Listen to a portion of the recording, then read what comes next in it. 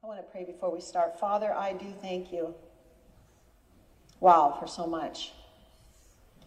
For you believing in us in this crazy way that you let us fulfill your will on the earth. Who are we, Lord, that you're so mindful of us and then allow us to do these things? You're an amazing God. I just worship you. I thank you. I glorify your name and say you are a good God. You are goodness itself.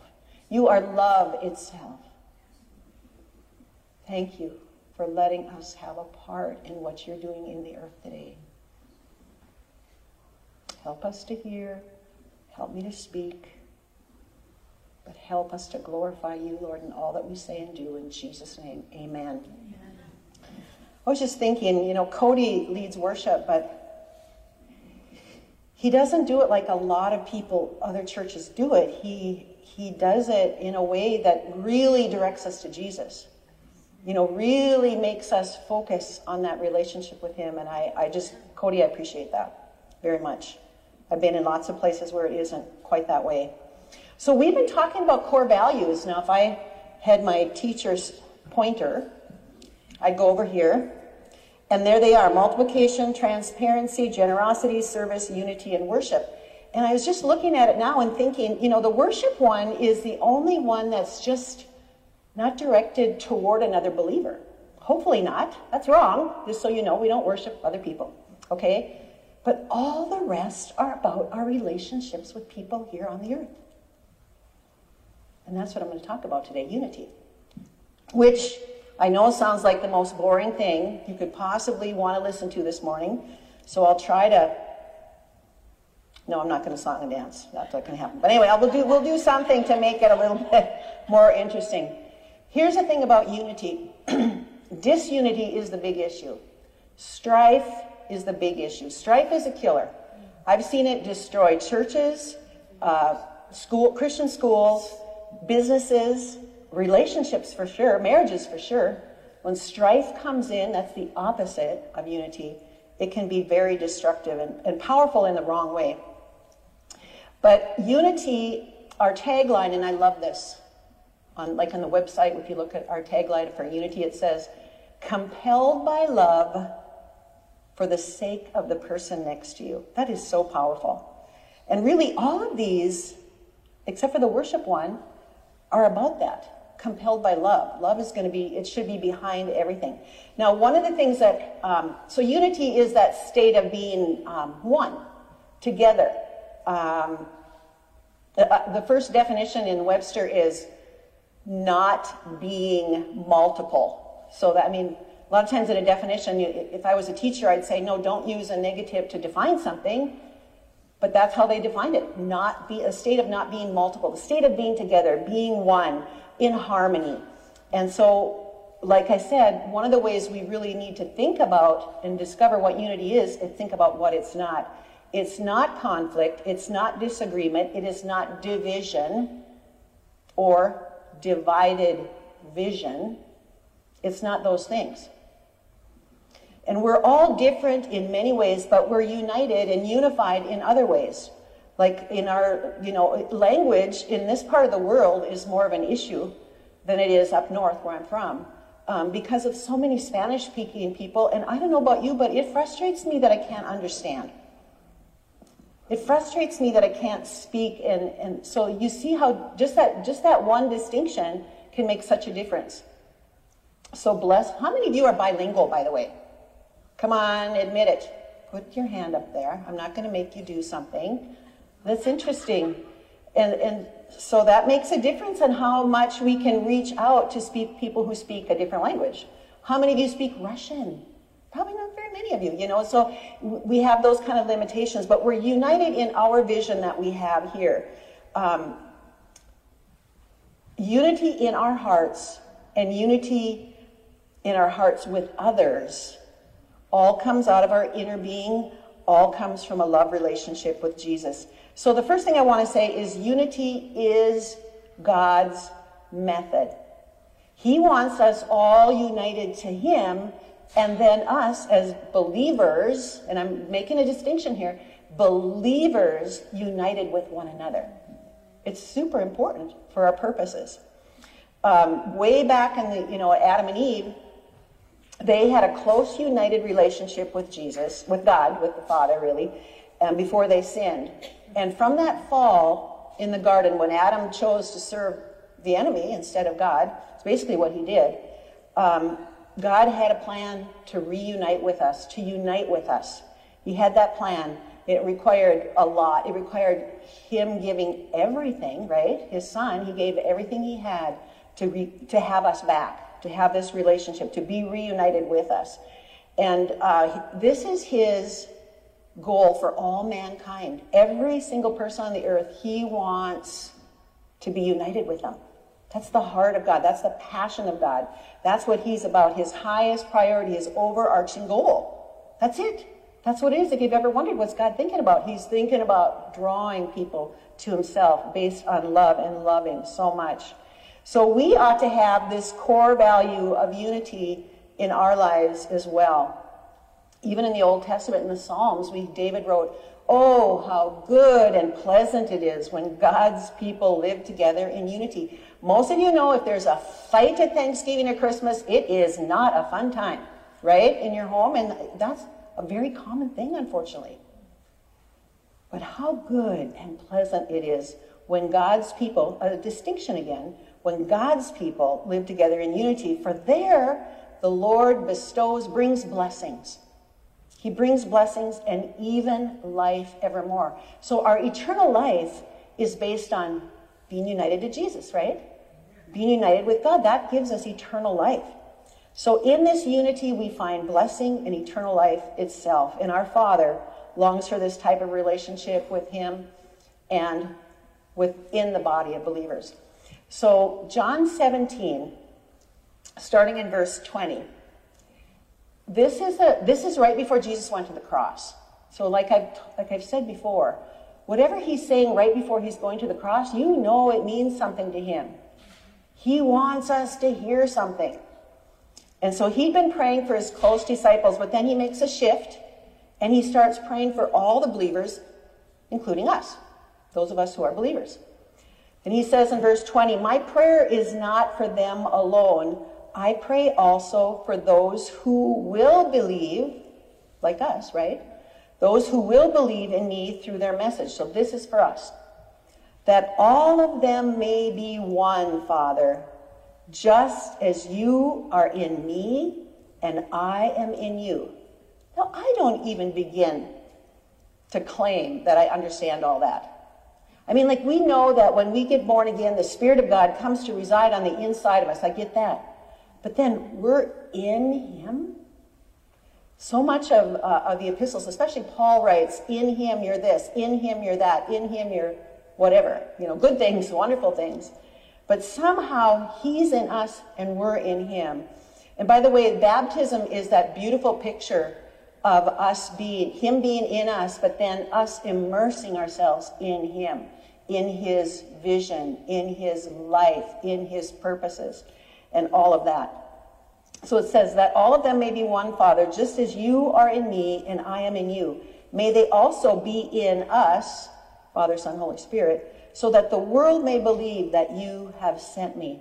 Right there, that tells us part of the wonder of sharing our faith is having this united life with Jesus. If we're full of division and strife, it's an ugly thing to people around us. 22, "I have given them the glory that you gave me, that they may be one as we are one, I in them and you in me, so that they may be brought to complete unity. Then the world will know that you sent me, I have loved them even as you have loved me." So I see this unity thing as being vital to all the rest of those over there. For multiplication and service, everything. Unity, it has to start with unity that's based on love. So Jesus is describing this oneness that he has with his Father and the Holy Spirit, but you can hear the cry in his heart for the believers of the world. The culture when he was living was similar to ours in that there was so much division. There was division between Jew and non-Jew. right? The slave and the not slave, the Romans and the not Romans. That was all going on. It was ugly. He saw it firsthand. He watched what was happening firsthand. He experienced it, and he knew how divisions destroyed people, destroyed relationships, removed hope for people. And that's why he's praying for us at that time. He doesn't want that happening to us. He's the unifier. He's the mediator. He's the one who changes everything.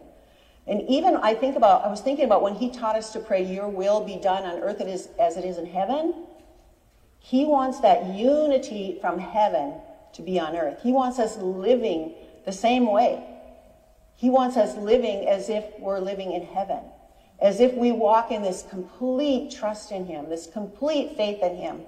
We should be living a different life than the unbelievers around us. That's for sure. Okay, all through the epistles, we're encouraged to unity within the body. I'm just going to give you one example in Ephesians 4, starting in verse 1.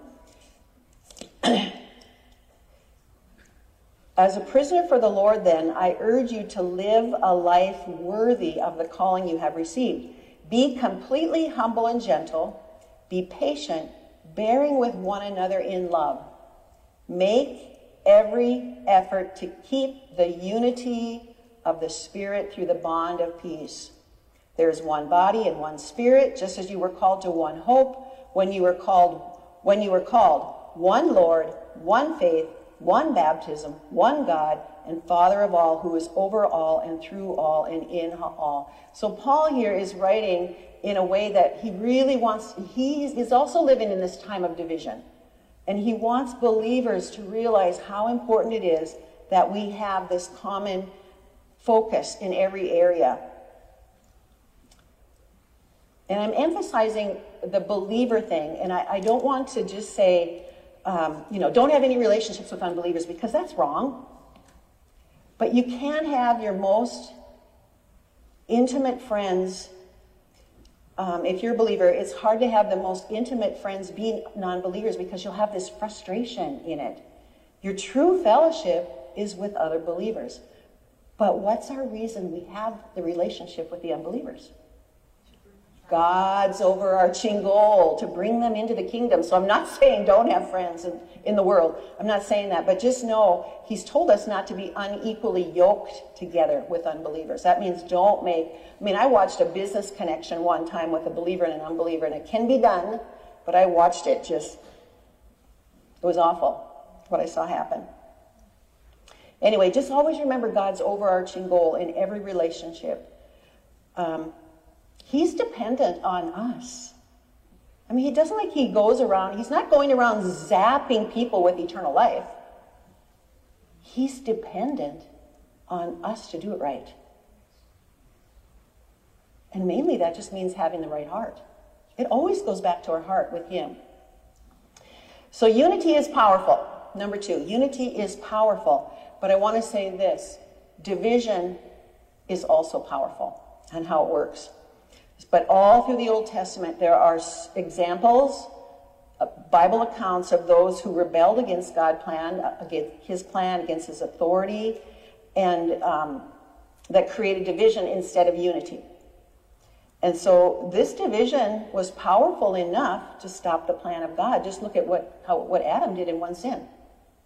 It changed God's ideal view of, not that he didn't know that he would need a backup plan, but he knew that.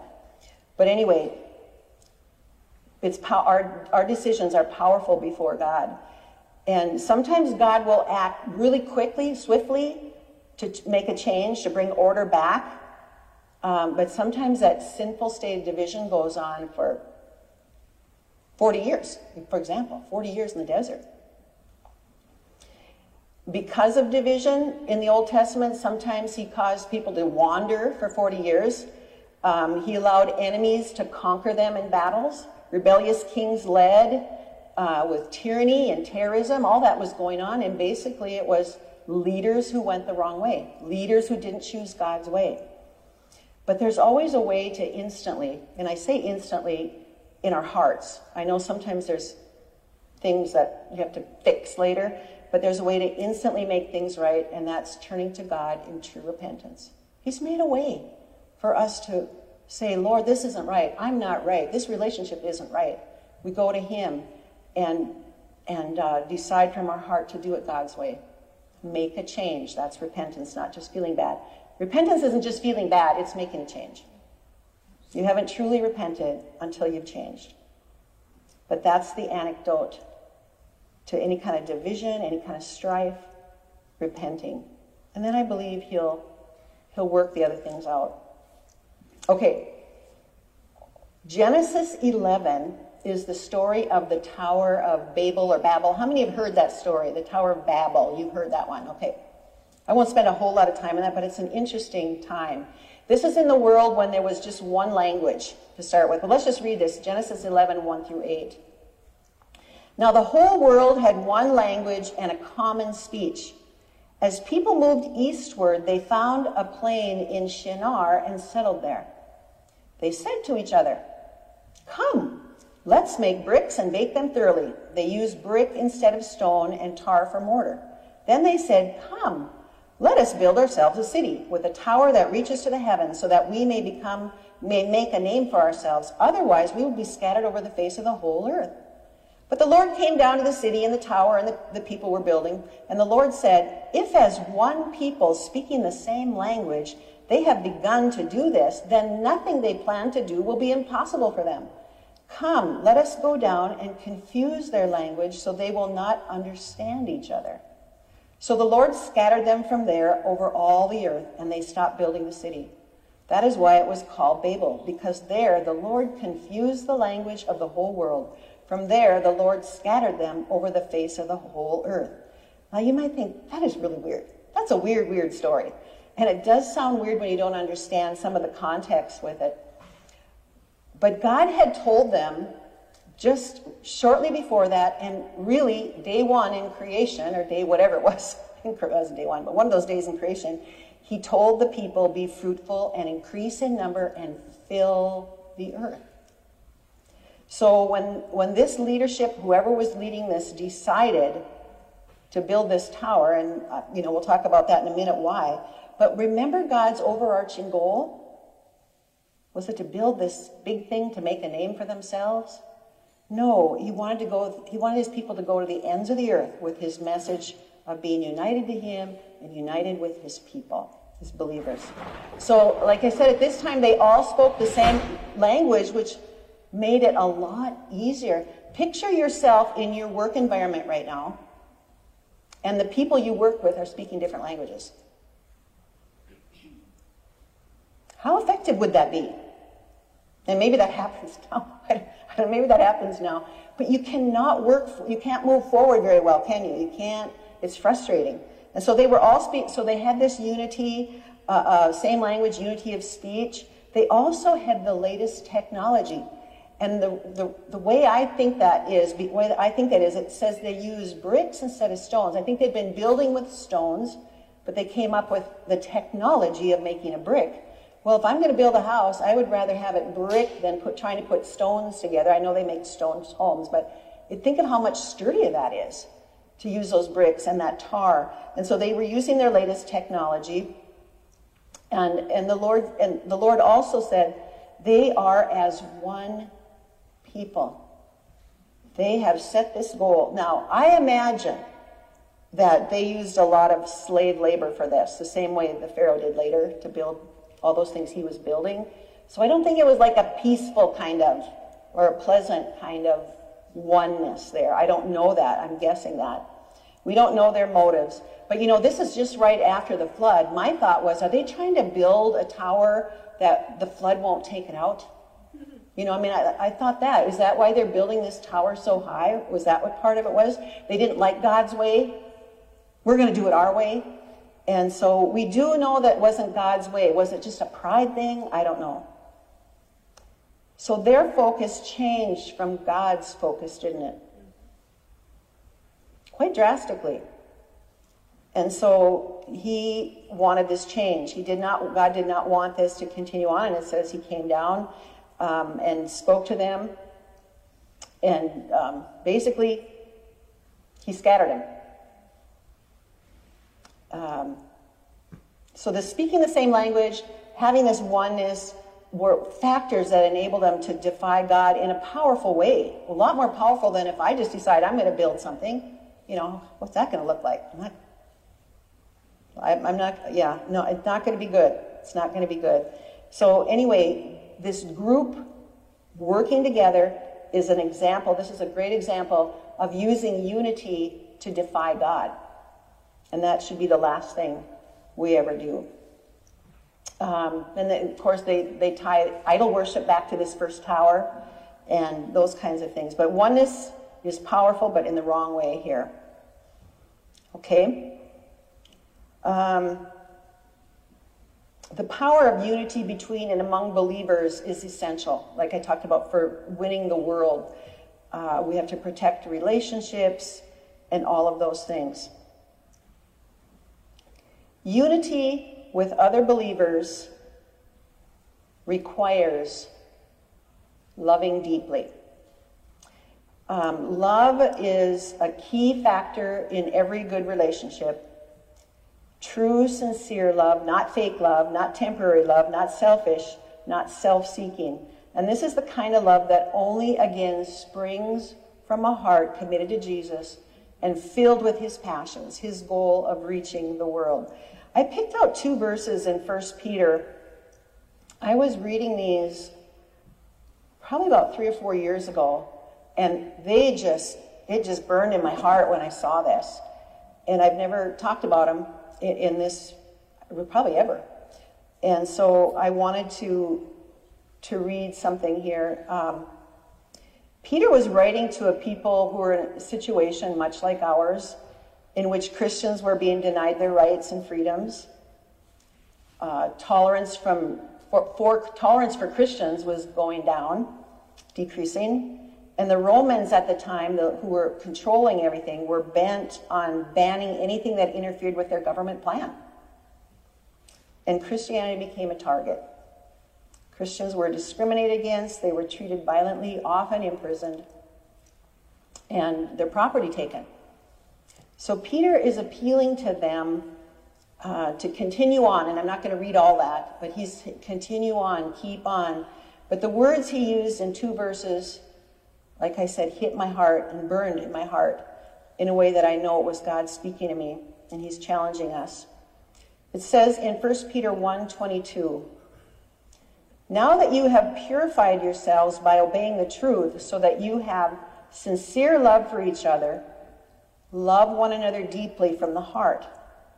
For you have been born again, not of perishable seed, but of imperishable, through the living and enduring word of God." And then over in 1 Peter 4:8, it says, "Above all, love each other deeply, because love covers over a multitude of sins." These are powerful verses. Did you hear it in there? Loving deeply. And so, of course, I had to read what that meant. The word deeply means without ceasing. And I think that's part of the meaning. I think it's more than just never-ending love. But how many times does our love for somebody kind of go up or down based on what they're doing at the moment?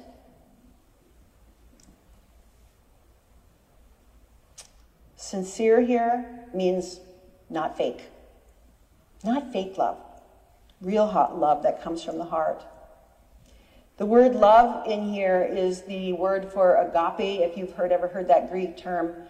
That just means that crazy, unconditional, endless love that God has for us. By the way, you really find that in your times of prayer, in the secret place, I call it. That's where you find that love.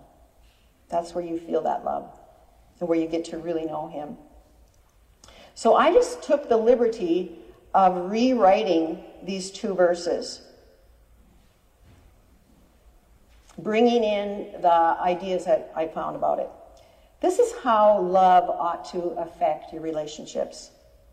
Now that you have made yourself pure by obeying the word, so that you have a sincere, non-fake love for each other, love one another deeply without ceasing from your heart. For you have been born again with the imperishable seed of the living and enduring word of God that causes my love to grow in your heart. Above all, love each other deeply without ceasing, because the unconditional, endless love of God will cause you to be willing to forgive each other for many sins. In doing so, you will erase these many sins by forgiving them and overriding your reflex for revenge. This is how God's love deals with our sins. One of the things I didn't talk about earlier, and I meant to, was the whole idea of forgiveness, forgiving each other. Because if we do not forgive each other, first of all, the Lord Jesus said, my Father can't forgive you. That's serious stuff. That was him just saying that. That is serious. So we have to somehow, and I'm not saying that's easy, that means likely you are going to have to forgive and forgive and forgive and forgive until you win. Otherwise, unforgiveness is winning. You have to find a way, and God will help you. I mean, if anything, he wants this relationship with you. He wants, because that interferes with this relationship, and it certainly interferes with these relationships. Unforgiveness is probably one of the greatest causes of disunity out there. And so he says, forgive like I forgive. So picture Jesus on the cross, people laughing at him, scoffing, everyone leaving. He knows what it means to forgive. His focus didn't change. From up on that cross, he was saying, forgive them, for they don't know what they're doing. I grew up in a family that didn't show much affection. Well, there was not a lot of affection there. I had a rough, unforgiving, angry exterior by the time I got to high school. But I have twin brothers who were a year younger than me. Now, they were really good for fighting with until they got bigger than me, and for yelling at, and they're also very good at picking up my slack. Remember, picking up my slack? They probably worked 10 times harder than I did.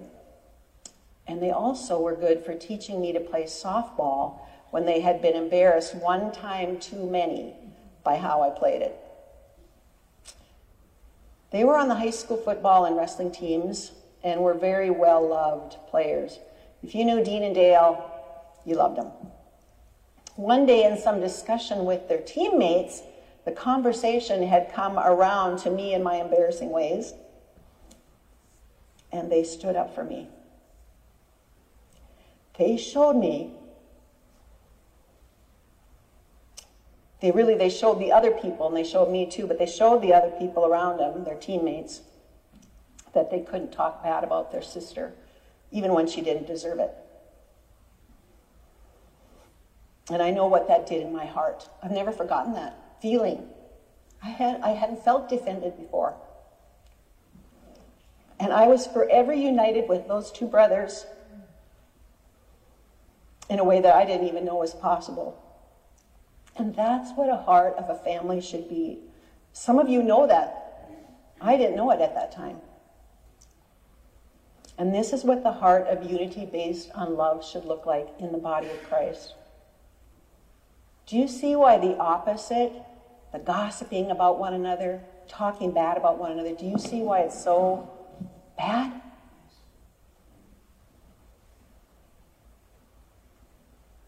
And I wasn't a believer then, but that love in my heart only increased for my siblings. If you've heard me talk about my siblings, you know. They showed me what unity in family looked like.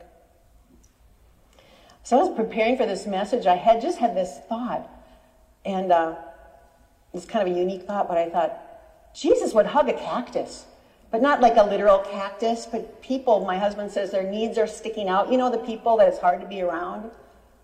Jesus would hug a cactus. Those with a rough, unforgiving exterior, those we call unlovable. So what does unity in a church look like? It always starts and stays with love. You love by faith because you won't always feel like doing the things that promote unity. You serve alongside those you know and those you don't know. Those you like and those you don't like so much. You invite them to your home, and you show up with food at theirs when they have a need. You ask them how they are, and you listen more than you talk. You go to their baby shower or their retirement party with even some kind of a gift. Even if you don't know them, we're part of a family, right? We're part of a family. And I love what I'm seeing. I'm not saying you aren't doing this. I love what I'm seeing with all the gifts that you guys have taken on with these families in need. I love it. You pray for them when you know they have a need. You are transparent with them because you both need it. You speak well of them always, even when they don't deserve it. Jesus does everything for us, even when we don't deserve it. And I encourage you, in any and all relationships, if you are only talking about the things that bring division, change your language. Change your language to, I know my Father wants me to have a good relationship. That's using your faith. Speaking those words will start to build in you a faith, won't it? Like if you're saying that, it starts to build something in you that's positive and good. It starts to build an expectation God's going to do something here. But if all you ever are talking about is the negative, negative, negative, negative, negative, you won't even help yourself in that you're going to feel that negativity in that relationship. I'm speaking from personal experience. So what we've said today is unity is God's way. Unity is powerful, but division is also powerful. Unity with other believers requires loving deeply. And I believe with all my heart that at Village Church we are compelled by love for the sake of the person next to us. So I'm going to pray here in a minute, but I'm just going to ask you some questions. If you want to just close your eyes.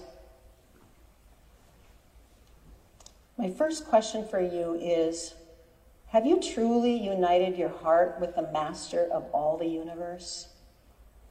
He lovingly asks you to submit to him, to give your life to him, to give your heart to him, to make him your Lord and Savior today.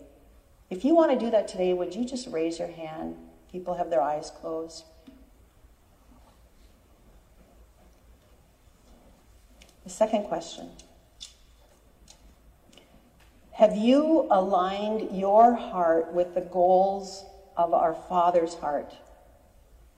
His overarching goal is to see every person come into the family of believers. He asks us to submit to his greater plans for the world, to see everyone brought to the unity of the faith. We do it by faith because he asks us to do it. Will you fully commit today to telling others your story so they can find unity with our Father? Raise your hand if you will. Commit yourself to sharing your story with others so they can find thank you, thank you, thank you, thank you, thank you, thank you. Lastly, will you commit now to loving one another in the family of God deeply, sincerely, without ceasing, for the sake of the person and persons next to you? Raise your hand if you're willing to love deeply in a new way. Thank you. Father, just as you heard your son's cry before going to the cross, I believe you are hearing our cries today, Lord, our cries for unity within our body, within ourselves even, Lord, but in the body of Christ, so we can fulfill your overarching goal, the one that you bled and died for. We thank you for it.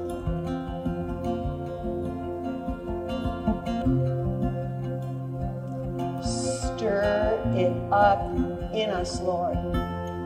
You're the only one who can do that. Help us to walk this loving deeply out in our lives. we thank you for it now. I thank you for your presence. I thank you for your powerful intervention in our lives. In Jesus' name, amen.